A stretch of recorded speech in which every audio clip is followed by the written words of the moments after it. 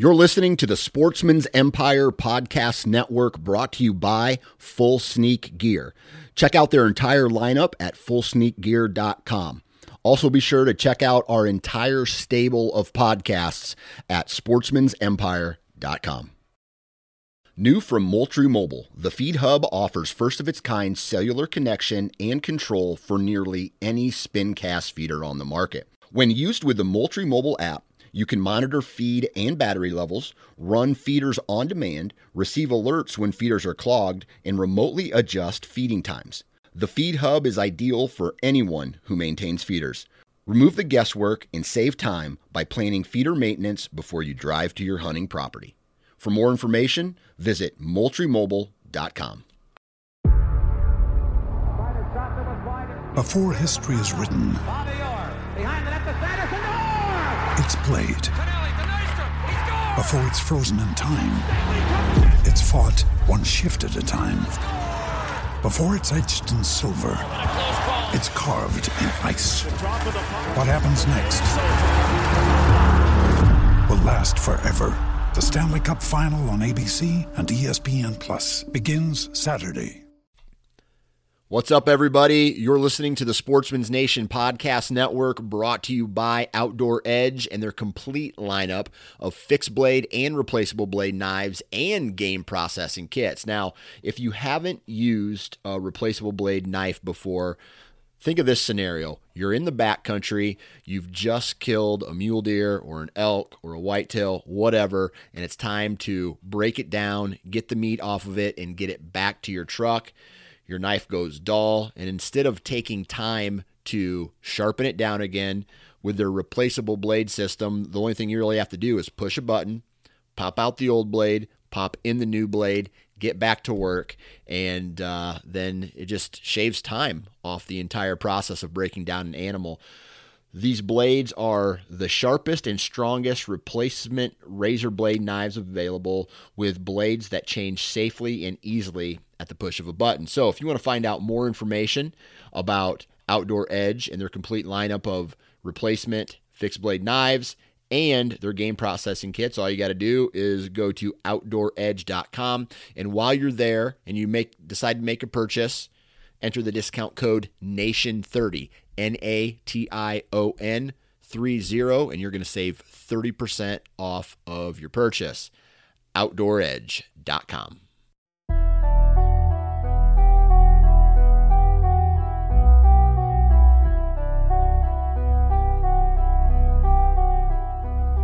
Woo!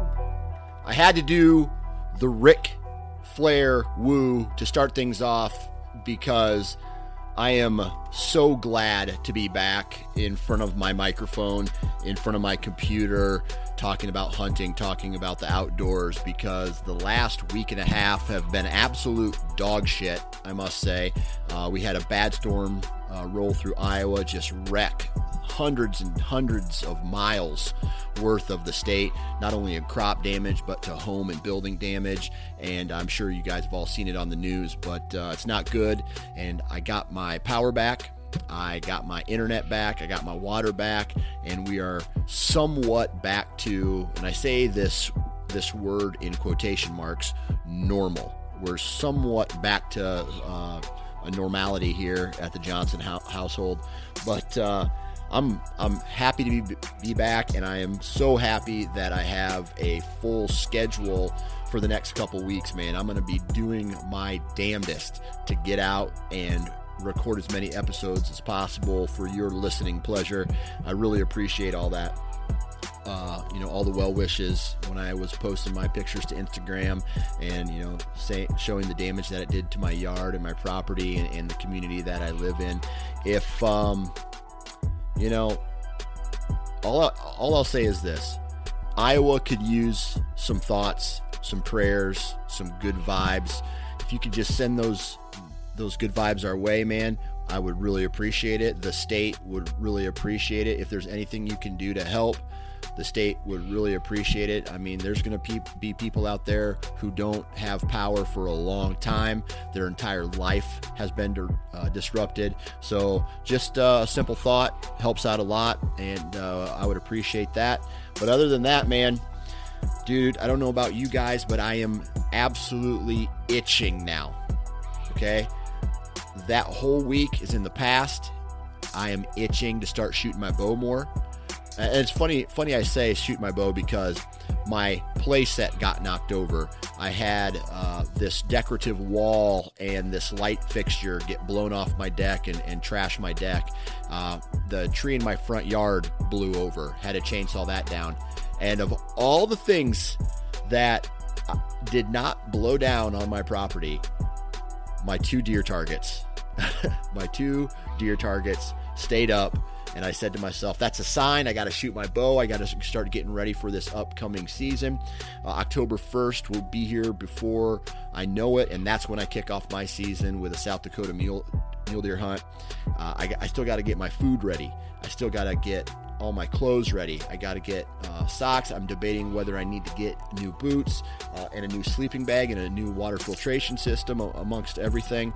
But I gotta get all that organized, and I feel every day I don't do that is harder. It gets harder and harder and harder to do it, and maintain the network, and maintain the podcast, and be a dad, and be a husband, and all the things that actually matter. So it's dude, it's crazy out there right now, but I will make it through, and I will keep bringing you podcasts like this.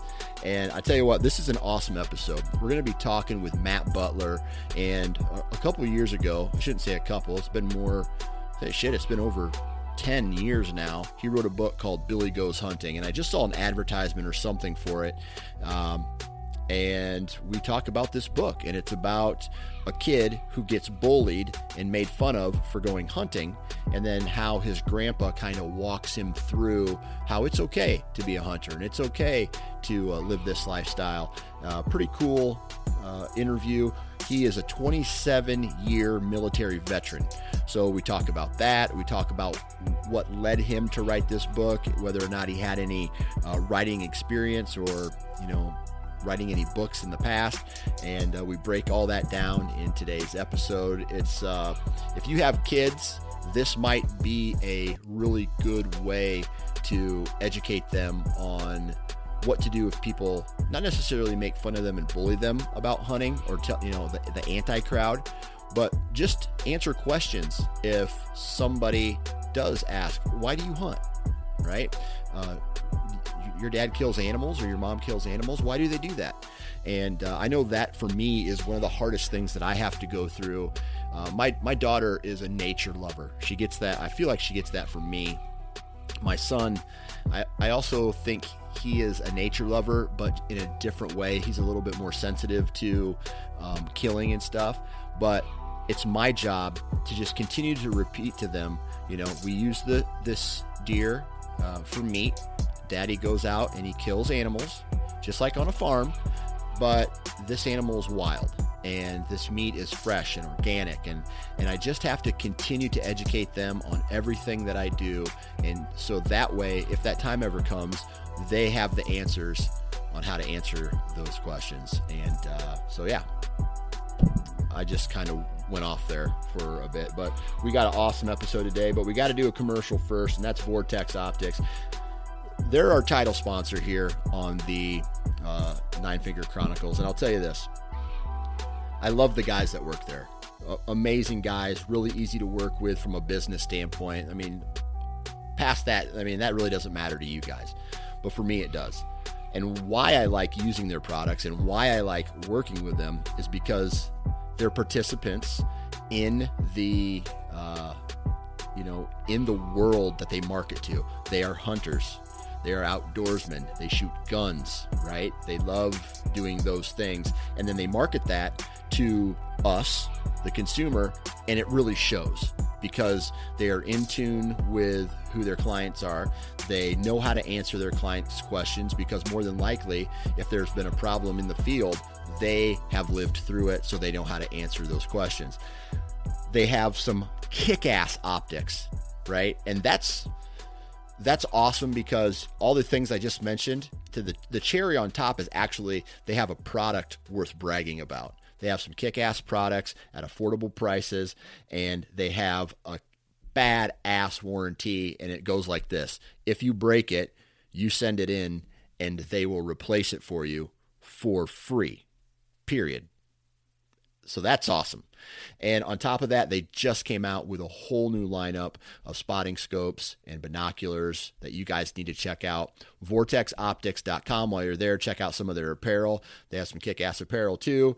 They have rangefinders, binoculars, spotting scopes, red dots, rifle scopes, all that stuff. VortexOptics.com. Commercial's over. Let's get into today's, I don't even want to, it's like a BS session podcast with Matt Butler, the author of Billy Goes Hunting. 3, 2, 1. All right, on the phone with me today, Mr. Matt Butler. Matt, how we doing? Doing great. Thanks for having me, Dan. Yeah, absolutely. All right, so you wrote a children's book called Billy Goes Hunting, and we're going to get into this book because I'm at a children's reading level. So this book is probably going to be not only good for good for me, but good for my kids as well. So that's what we're going to be talking about today is this book you wrote. But before we get into all that, I just want to kind of BS with you a little bit about where do you live and what do you actually do for a living? Okay. Currently I live in Fayetteville, North Carolina, adjacent to Fort Bragg, North Carolina. And that's what I do for a living. I spent 27 years in the military, the last 20 of those as a Green Beret. And so when I retired, I guess I stayed with what I knew. and so Fort Bragg, North Carolina, being the home of Army Special Operations, I stayed within that community. Currently, I work as an exercise support contractor. So I help train deploying units before they go out the door, before they deploy. So, okay, so you're now civilian contracted to actually help train the military. That's correct. Okay. Yeah. And is there anything that you specialize in as far as the training that you give these guys? I generally support what we call a computer simulated battle command and staff exercise. So it's not so much training in terms of bullets and shooting and tactical tactics, things like that. I'm more focused on the command and staff portion of it. So we work the battalion commander, group commanders on up, and their staff integration to help them to be able to make tough decisions on the ground on the fly. Really. Okay. We really it's a variable, so it's kind of like we call it pick your own adventure. So they don't know what they're getting into when they get into it, and we have a whole deck of curveballs that we can throw at them, and just to see how they react and help them to understand themselves and their decision-making process a little bit better. It's a warm-up really before they go and start seeing that for real. Yeah. So, and you were in the military for 27 years, correct? That's correct. Okay. Uh-huh. Were you deployed anywhere? Did you get to see some, I take it in that time the answer is yes, but you've got to travel to some unique places in the world and have seen some crazy things? Yeah, I guess that's probably an understatement. The only continent I didn't reach was Antarctica, and I lost track of how many countries. I've always meant to sit down and try to count it out, figure out how many, but several countries. I did have the honor, I'll say, of deploying 6 times in combat, once to Iraq during the invasion, during what we call OIF, Iraqi Freedom, and then 5 more times to Afghanistan before I finally retired. Okay. So, obviously when when you say you were deployed for work and maybe had to do some combat, were some of those places like really cool to visit? Not just like what you see on the movies where it's people shooting at each other and terrorists trying to bomb you and all that stuff, but were you able to experience some of the culture outside of those tense situations? Oh, absolutely, Dan. To be honest with you, I think that there's sort of a Hollywood version of a Green Beret, which we associate with Rambo, but there's another version of that, another dimension. Lawrence of Arabia, for example, where he embeds with the indigenous population and leads in unconventional warfare. In fact, if you've seen the movie 12 Strong, that shows the 12 Green Berets that ride horseback into Afghanistan, that was a very dear, close friend of mine. And so we are very much integrated into the cultures that we work with. I absolutely love Africa. The people on the continent of Africa are some of the most humble, endearing, hardworking, wonderful people you'll ever meet. Same goes for the Middle East. I spent really a lot of time of my career in the Middle East and getting ingrained in those cultures and learning their languages and customs. And yes, like for example, some of the things that I find, personally interesting. I was in college. I was a history major, so I take a personal interest in being able to say that I stood in some of the places like where David stood, or where Alexander the Great, or Genghis Khan, or all these different fascinating characters in history, walked the same earth, walked the same terrain. Right before 9/11 happened, there was a gentleman assassinated in Afghanistan. He was called the Lion of, I'm going to forget it now, but I think it was the Lion of Kandahar. And he defeated an entire Soviet tank battalion with just a few men because he knew the terrain so well. And I was able to go and see that battle. And that was a battle that took place, many years before he was assassinated in 2001. But, things like that, yes, I absolutely was able to take advantage of those. And in fact, kind of on the hunting and fishing side of things, I worked for a general who I just deeply, deeply admire, and he was from Minnesota. And when we would be out visiting the different locations and fire bases and troops, he would look at some of those streams in Afghanistan and just say, someday. And what he meant by that was hoping that there would be enough peace in Afghanistan that someday he could return with his fly pole and fish in those streams. So, that's awesome. Yep. And it's good to hear people say that. I think there's a misconception with the military, especially, obviously what the news shows us, and even Hollywood, where a bunch of highly testosterone guys come in, kick ass, and take names. But to hear you say things like, we experienced the culture, we got to meet the people, it's not like it was just like the United States straight up invading a country. You know what I mean? We're there for a Correct. reason, and we're there to be friends with these people as well. So it's good to hear you say that. Yeah, thank you. So let me ask you this then, because I'm a food guy, right? And Sure. Where, throughout all your travels in the military, did you have a favorite region or country or continent that the food just stood out to you and you're like, man, I love the cuisine here? Oh yeah, absolutely. The Far East, so Cambodia, Thailand, Japan, but definitely Cambodia, Thailand. The cuisine there was amazing. There was a little bit of a French influence from colonialism. Plus, you have the standard Thai dishes in that were variants we found in Cambodia. Heavy seafood, it's running through it. So yeah, just Cambodia, Thailand was probably my favorite from a culinary perspective, for sure. And then what about like the terrain and the culture? Was there one culture that really stood out to you?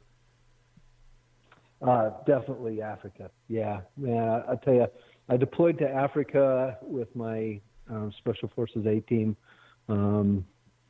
many times before 9/11. 9/11 sort of rerouted our priorities from a national defense perspective, so we didn't return to Africa as much for many years. But going to Africa, just the people in Africa, the terrain, the wildlife, it makes you think of all the stories, people like Teddy Roosevelt and Ernest Hemingway and others who just fell in love with that continent. And I can tell you, if you go to Africa, it has a mysticism and an appeal that, it really is a romance to it. You just fall in love with that continent for some reason. And that was no different for me. I just love Africa. Yeah.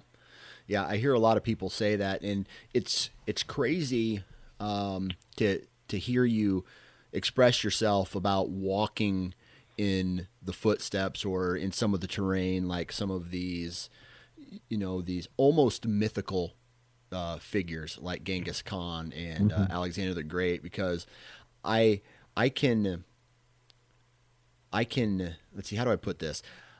I know what you're talking about. Let's just say that when it comes to walking in an area that is really rich in history. And I got that when I lived in the South, and I would visit some Civil War battlegrounds, or even up in the Northeast where it's like, hey, 200 years ago or 300 years ago, the Revolutionary War was fought in this spot. And you get this, like, words can't really explain the feeling. So just, I'm sitting here imagining like Genghis Khan, one of the most powerful warlords of throughout history itself, right? And walking in there, man, I bet you that was something amazing. It really is. Afghanistan is such an interesting and diverse country. I think, again, the media and the Hollywood sort of portray it rather singularly or one-dimensionally. We all sort of think, well, it must just be, hot as hell, and it's a desert, and miserable. And that's partly true. It's actually much like a large swath of the U.S., if you could imagine it. If you were to say, take an area from, say, Albuquerque, New Mexico, up to Montana, and a little bit further west over to Nebraska, how many different climates and terrains would you encounter? And that's the truth about Afghanistan. So the people there, much the same. But they're much more isolated. So, you can actually go into certain villages and you'll see where there might be certain influences that have not, that have stayed.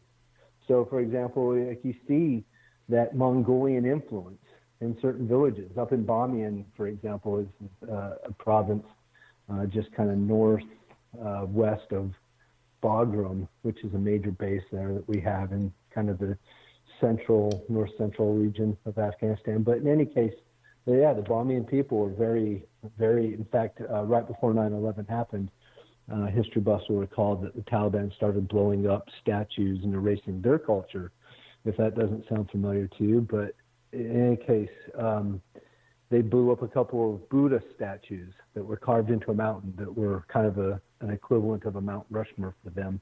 And so, those influences are definitely still there, 2,000 years later. So let me ask you this. And, sometimes groups of people want help, sometimes they don't. Were you welcome everywhere that you went, or did you feel welcomed?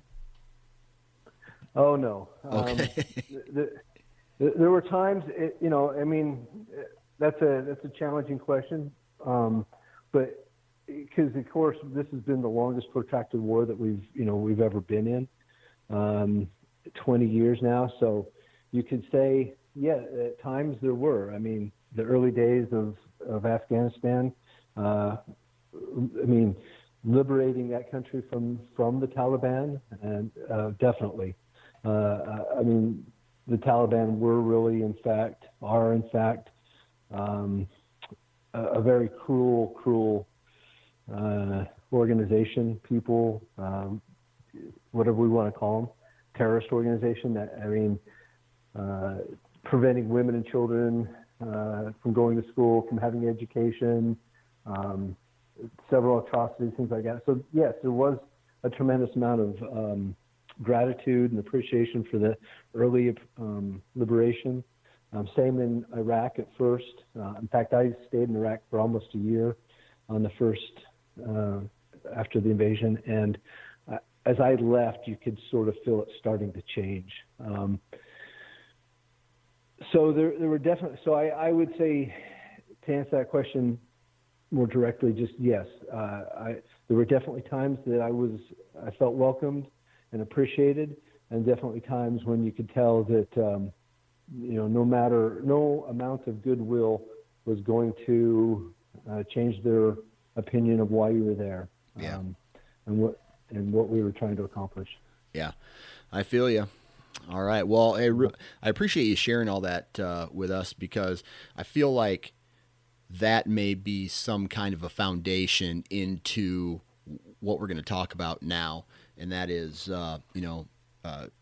this book that you wrote, and the name of the book is Billy Goes Hunting. And the first, I'm gonna ask you a question, and then I'm gonna back up and ask almost like a prequel type question to this question. But talk to us a little bit about what the book Billy Goes Hunting is about, who it's directed towards, and all that stuff.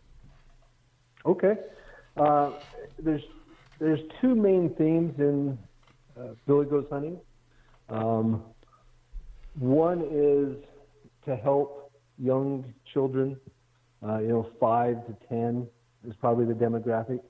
Help them to understand that there is nothing to be ashamed of with hunting, that the anti-hunting narrative is propaganda, and that there are logical, rational reasons why we hunt, and they can be found in the book. And then the second narrative is the idea that to help incorporate or to help share hunting with young folks who, might be being lost to a phone and a screen generation, so to speak. Okay. And is there anything else that this book, any underlying issues, or not necessarily issues, but stories or principles? So I'll just give you the basic overview of the narrative and the story. Basically, and if I don't know if I'm going to upend your prequel question, but I'll kind of tell you how it got started and how, in an answer to that. But so one of my duty stations was in D.C. And so I was stationed up in D.C. and, having been raised as a hunter and an avid hunter myself, I wanted to hunt. And it wasn't as easy as it was in some of the other places where I'd been stationed, like Kansas and North Carolina. And so I worked hard and found public lands, and I found some private lands that would let me hunt, and I hunted and didn't think much of it really.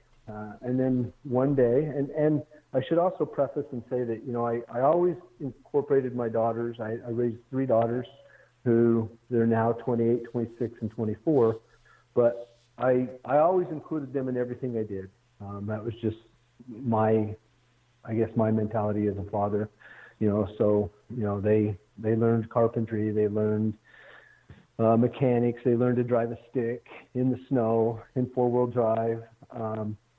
etc. But I included them in my hunting as well. So I didn't think much of it when I was hunting in D.C., and that was probably on me for not having thought this through and what sort of environment we lived in. But one day I come home from work, and my youngest daughter is upset. She's in tears. She can't be consoled. So we start talking, what's going on? And come to find out, she had been bullied, just really, bullied, told by her peers at school what an awful man I was, what an awful girl she was, what awful people we are because we're, bloodthirsty killers, killing Bambi, doing all these horrible things, inhumane things, and really painting us to be quite the villains.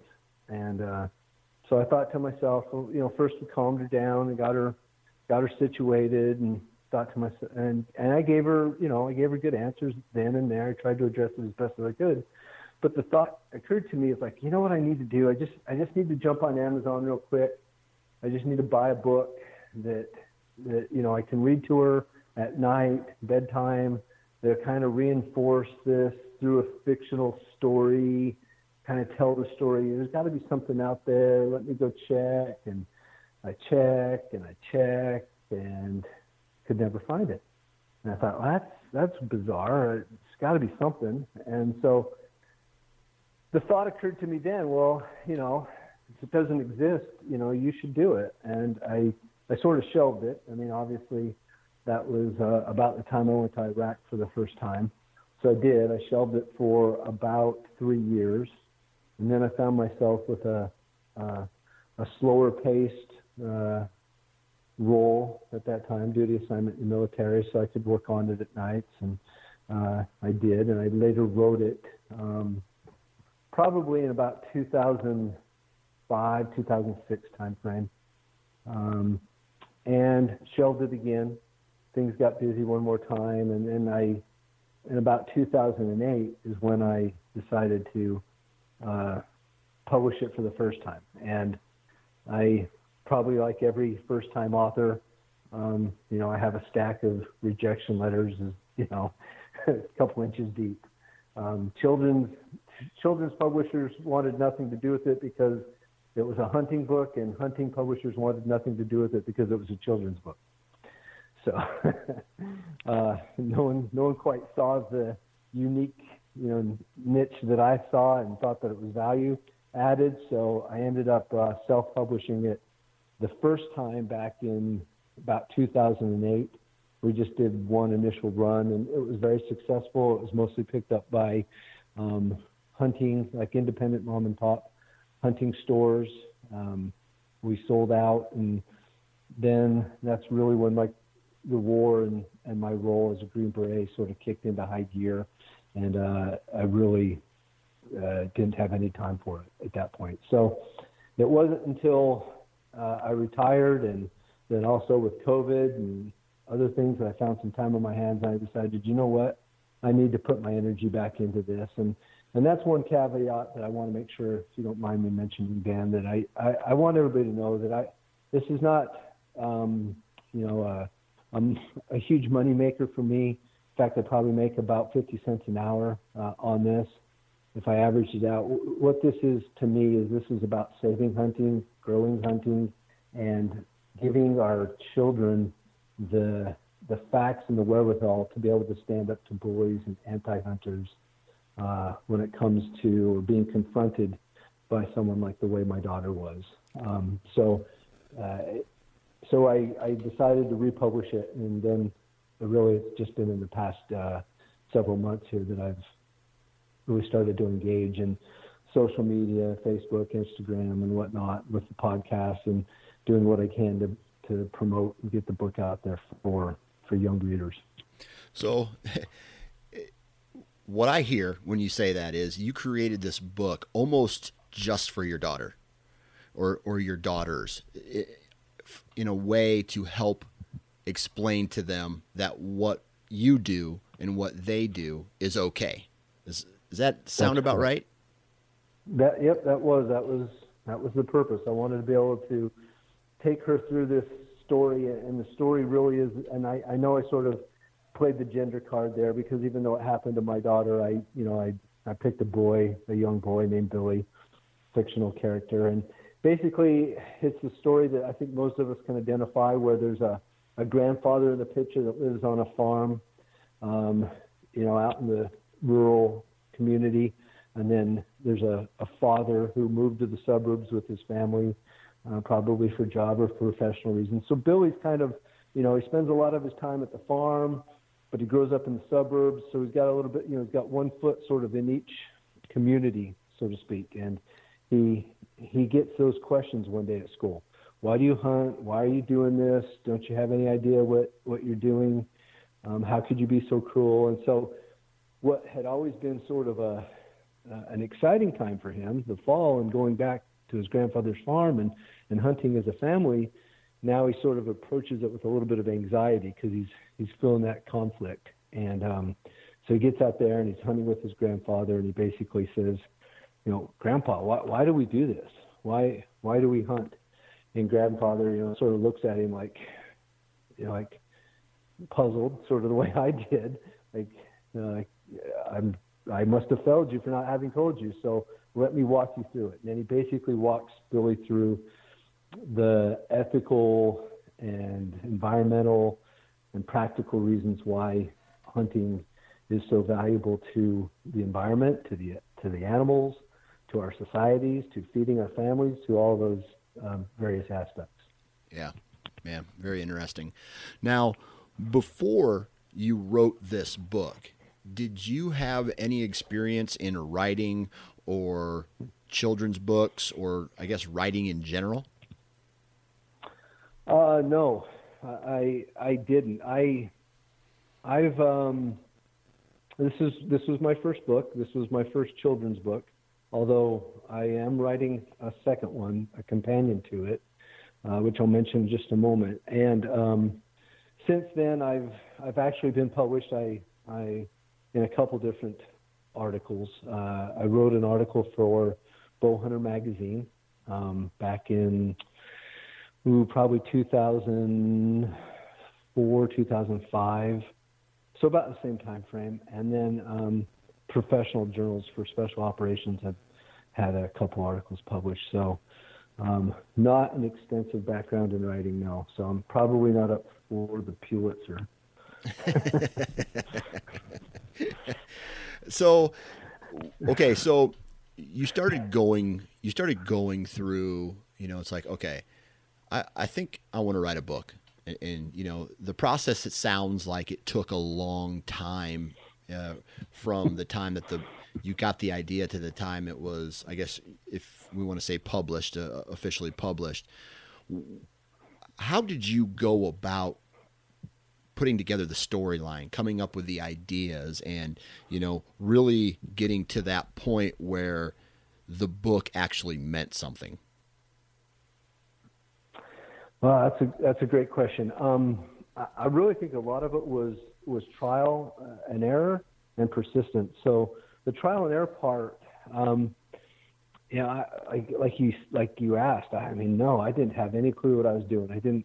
I just believed it, and still do. I really simply believe in the idea that,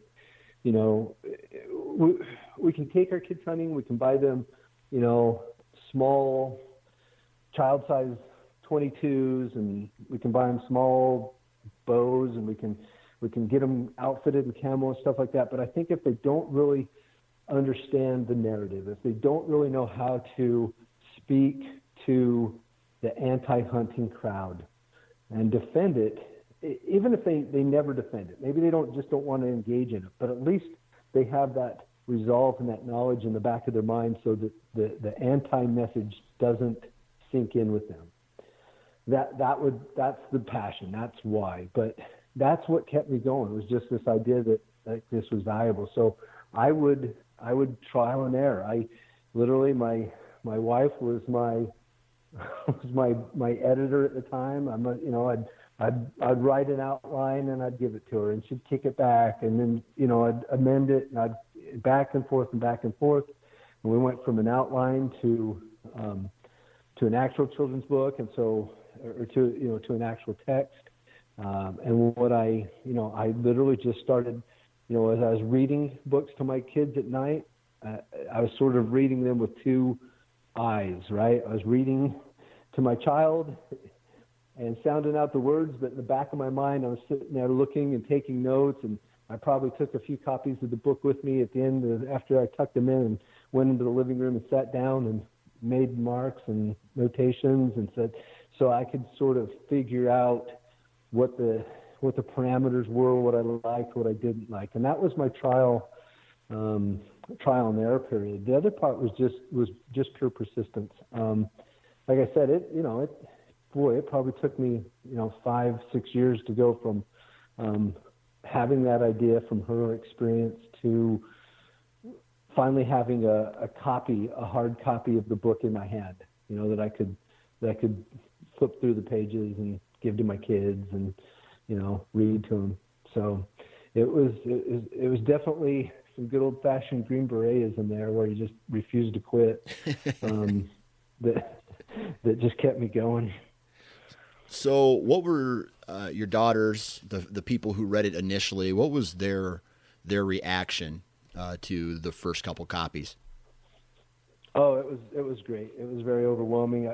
I mean, obviously, I think that my daughters were quite biased in their reviews as their father. I think that they probably gave me a much higher review than they normally would have. But they loved it. They loved the book. They loved the idea, and they agree completely with the principles. The principles in there are sound, and so it accomplished its purpose there. And frankly, I don't think I was completely 100% in terms of positive reviews, but the book's been out for a while. Like I said, we did one publishing, and then we're into our second edition now. But those first initial reviews were all very well received. Had school teachers and wildlife officials and celebrities, and two that you'll see on the back covers. One's Mark Kaiser and Ted Nugent both endorsed the book and wrote a review for me. So overall, I think it was a highly favorable reception. I even had a couple of anti-hunting folks try to, bait me into a conversation. One was in Germany, one was in Australia.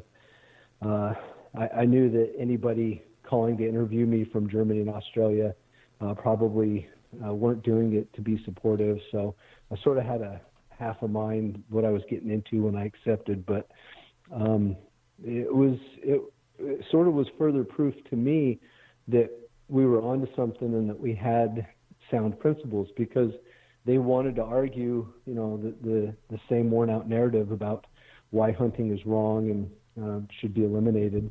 And when confronted with facts and logic and reason, they just sort of backed down and had very little to say after that. So they almost gave up and switched to another attack point.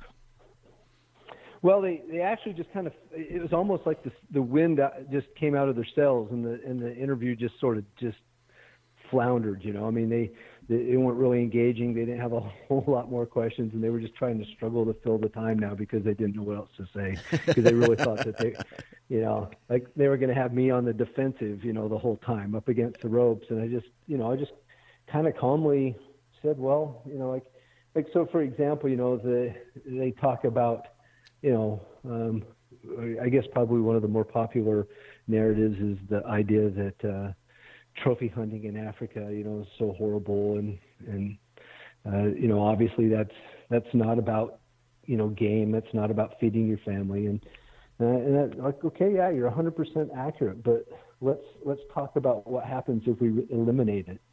Like the money that someone spends to hunt an elephant, for goes so far to protecting, thousands of other elephants Right. through anti-poaching, fences, reimbursing farmers who would otherwise just kill the elephant and let it just, rot in the sun.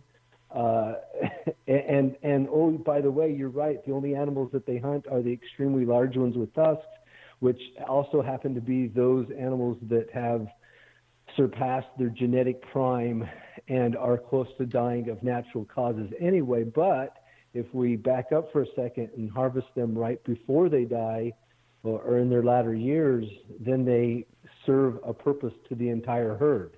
Right. Versus just dying a natural death off in the bush. So Right. once you say that to them, they just sort of don't know what to say because they've never thought of that. Yeah. Yeah. So was there always a plan for you to have this book published, or was this just, hey, I'm going to write a book and kind of see where it goes? Or was there always an end game to it? No, it was the first. It was, I'm going to write a book for my daughters, because there wasn't one, and I wanted to be able to explain to them. I don't know why I got fixated on writing it in a book. I guess I could have just reinforced it over and over through those conversations with them. But somehow I got fixated on the idea that a book would be the right medium to sort of convey that message in a non-threatening and mildly entertaining fashion. So, but it was meant for me, for my kids, I guess my loved ones. They didn't really have sort of an end game. It was definitely, I'm going to do this for my daughter and daughters, and then let's see where it goes. Okay. So once you actually got it published and you started getting reviews on it, did it instantly spark hey, I need to do another one of these? Or did it take several years for you to say, hey, I need to follow up with another book? No, it was probably just overcome by events. I did that first publication and I was happy with it, and we sold out. We felt really good about that. And I think it was always in the back of my head, but at the same time, I was deploying practically, once a year for 3, 6 months a year, maybe sometimes up to 12 months.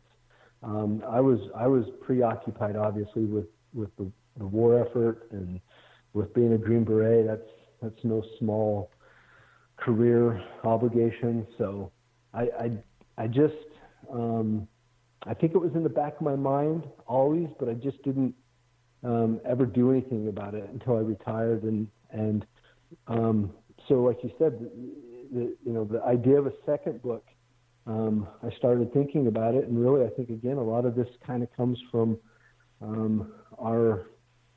where we are as a society, and looking around and seeing the problems.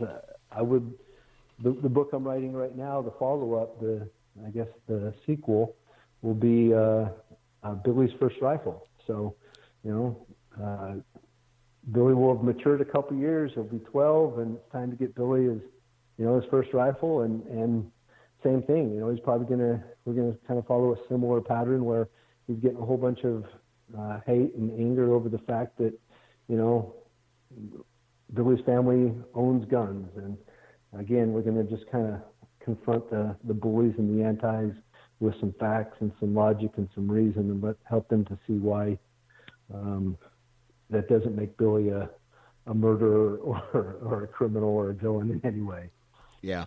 So with you having 3 girls, and right, you've had this boy character, and all I could do is make assumptions, like obviously more men and males hunt than females, which, from a book selling standpoint would be a good move. Was that one of the reasons why you decided to make the main character a boy? It was. That was the reason. I kind of joke around with my daughter about that. She doesn't have any heartburn over the fact that it's Billy goes hunting and not Rachel goes hunting. She probably doesn't want the limelight, but it was just the idea that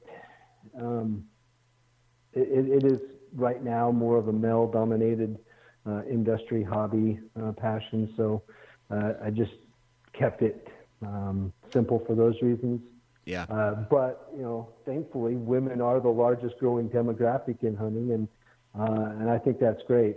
Part of me being an advocate for growing hunting and whatnot is knowing more about hunting numbers than I ever thought I would, in terms of demographics and growth and loss and all those things. So, it was just a matter of convenience, I guess.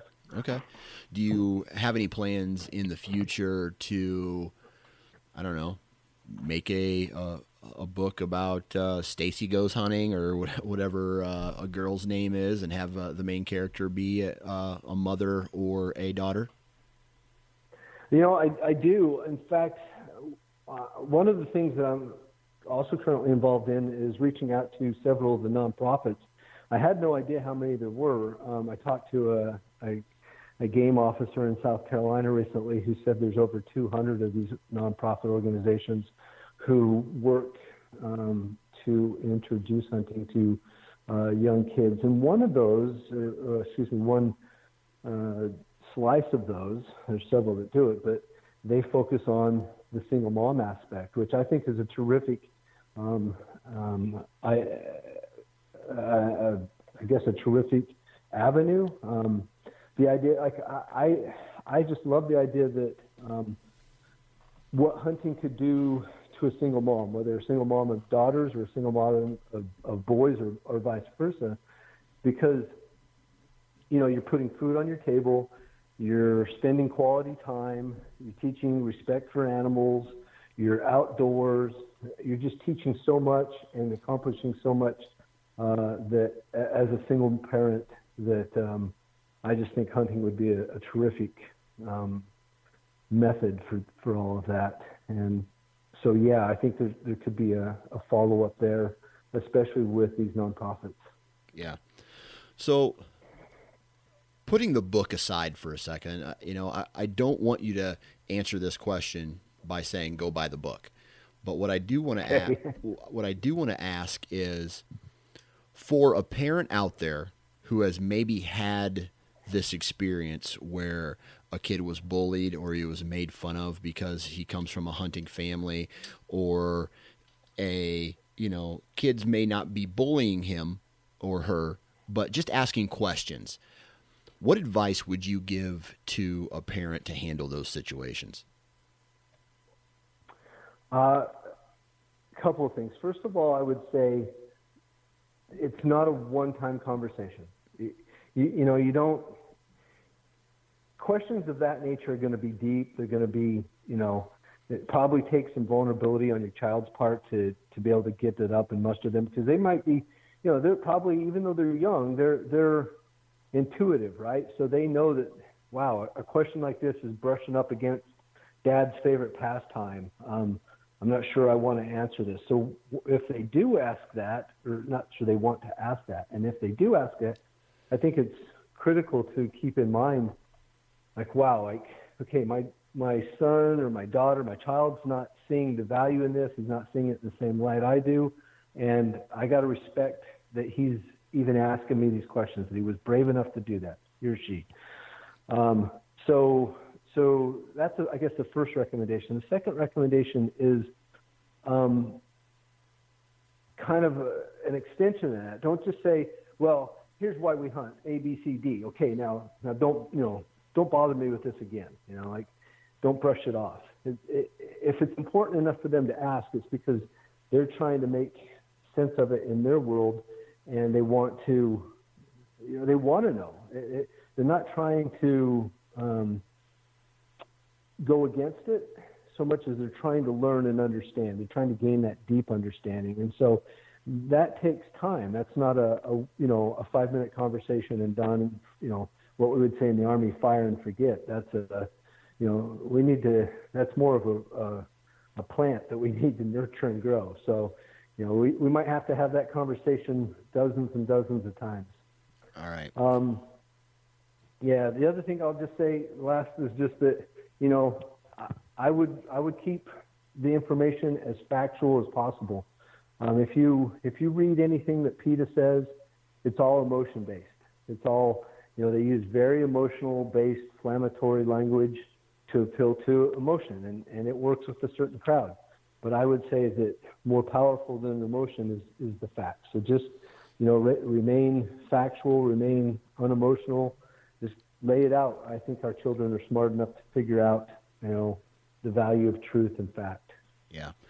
Yeah. And I think people, no matter what age they are, if they see the facts and those facts are reinforced with just positive energy, then I think a kid would undoubtedly, you know, whether not necessarily just hunting, anything that's, you know, where there's facts involved and, you know, a decision or two groups of people arguing over a thing, you know, show the facts, show it in a positive light, and there you go. I think it would be absolutely easy for a kid who, you know, or kids who are mostly innocent to gravitate towards this factual positive energy, if that makes sense.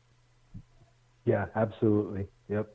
Versus the more negative approach, which is usually what the anti-crowd takes, is a very negative energy about things. Yeah, you're a bad person because of this type of deal. Well, you know, that's an opinion. So, well, you know, Matt, I really appreciate you coming on and chatting with us today about this book. I strongly suggest, even though I'll be honest with you, I sat down and I was gonna get it and I was gonna take a look at it and read it, but then like all the storms came through last week and knocked all the power out here in Iowa, and I didn't get to it, but I'm definitely going to get to it, and I'm definitely going to share that with my kids. So I appreciate your time today.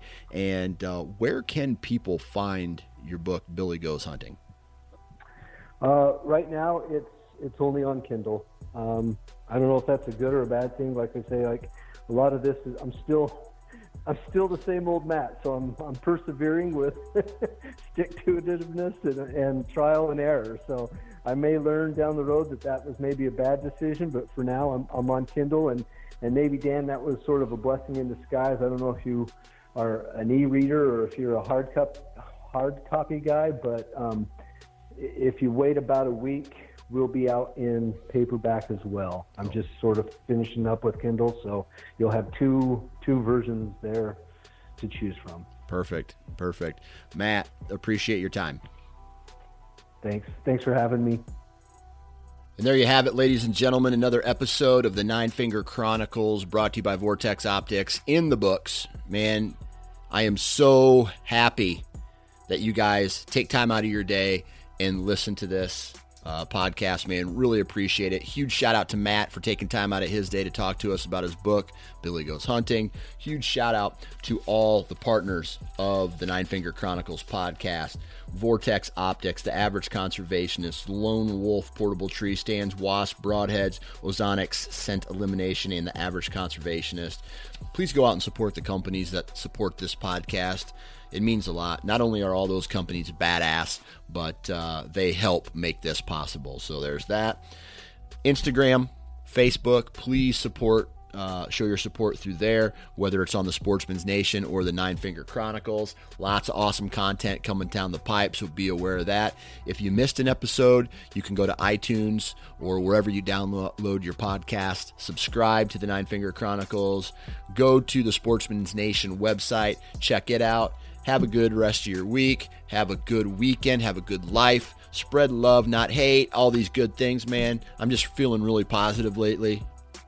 And I want to send those good vibes out to you, man. So enjoy, and we'll talk to you when we talk to you.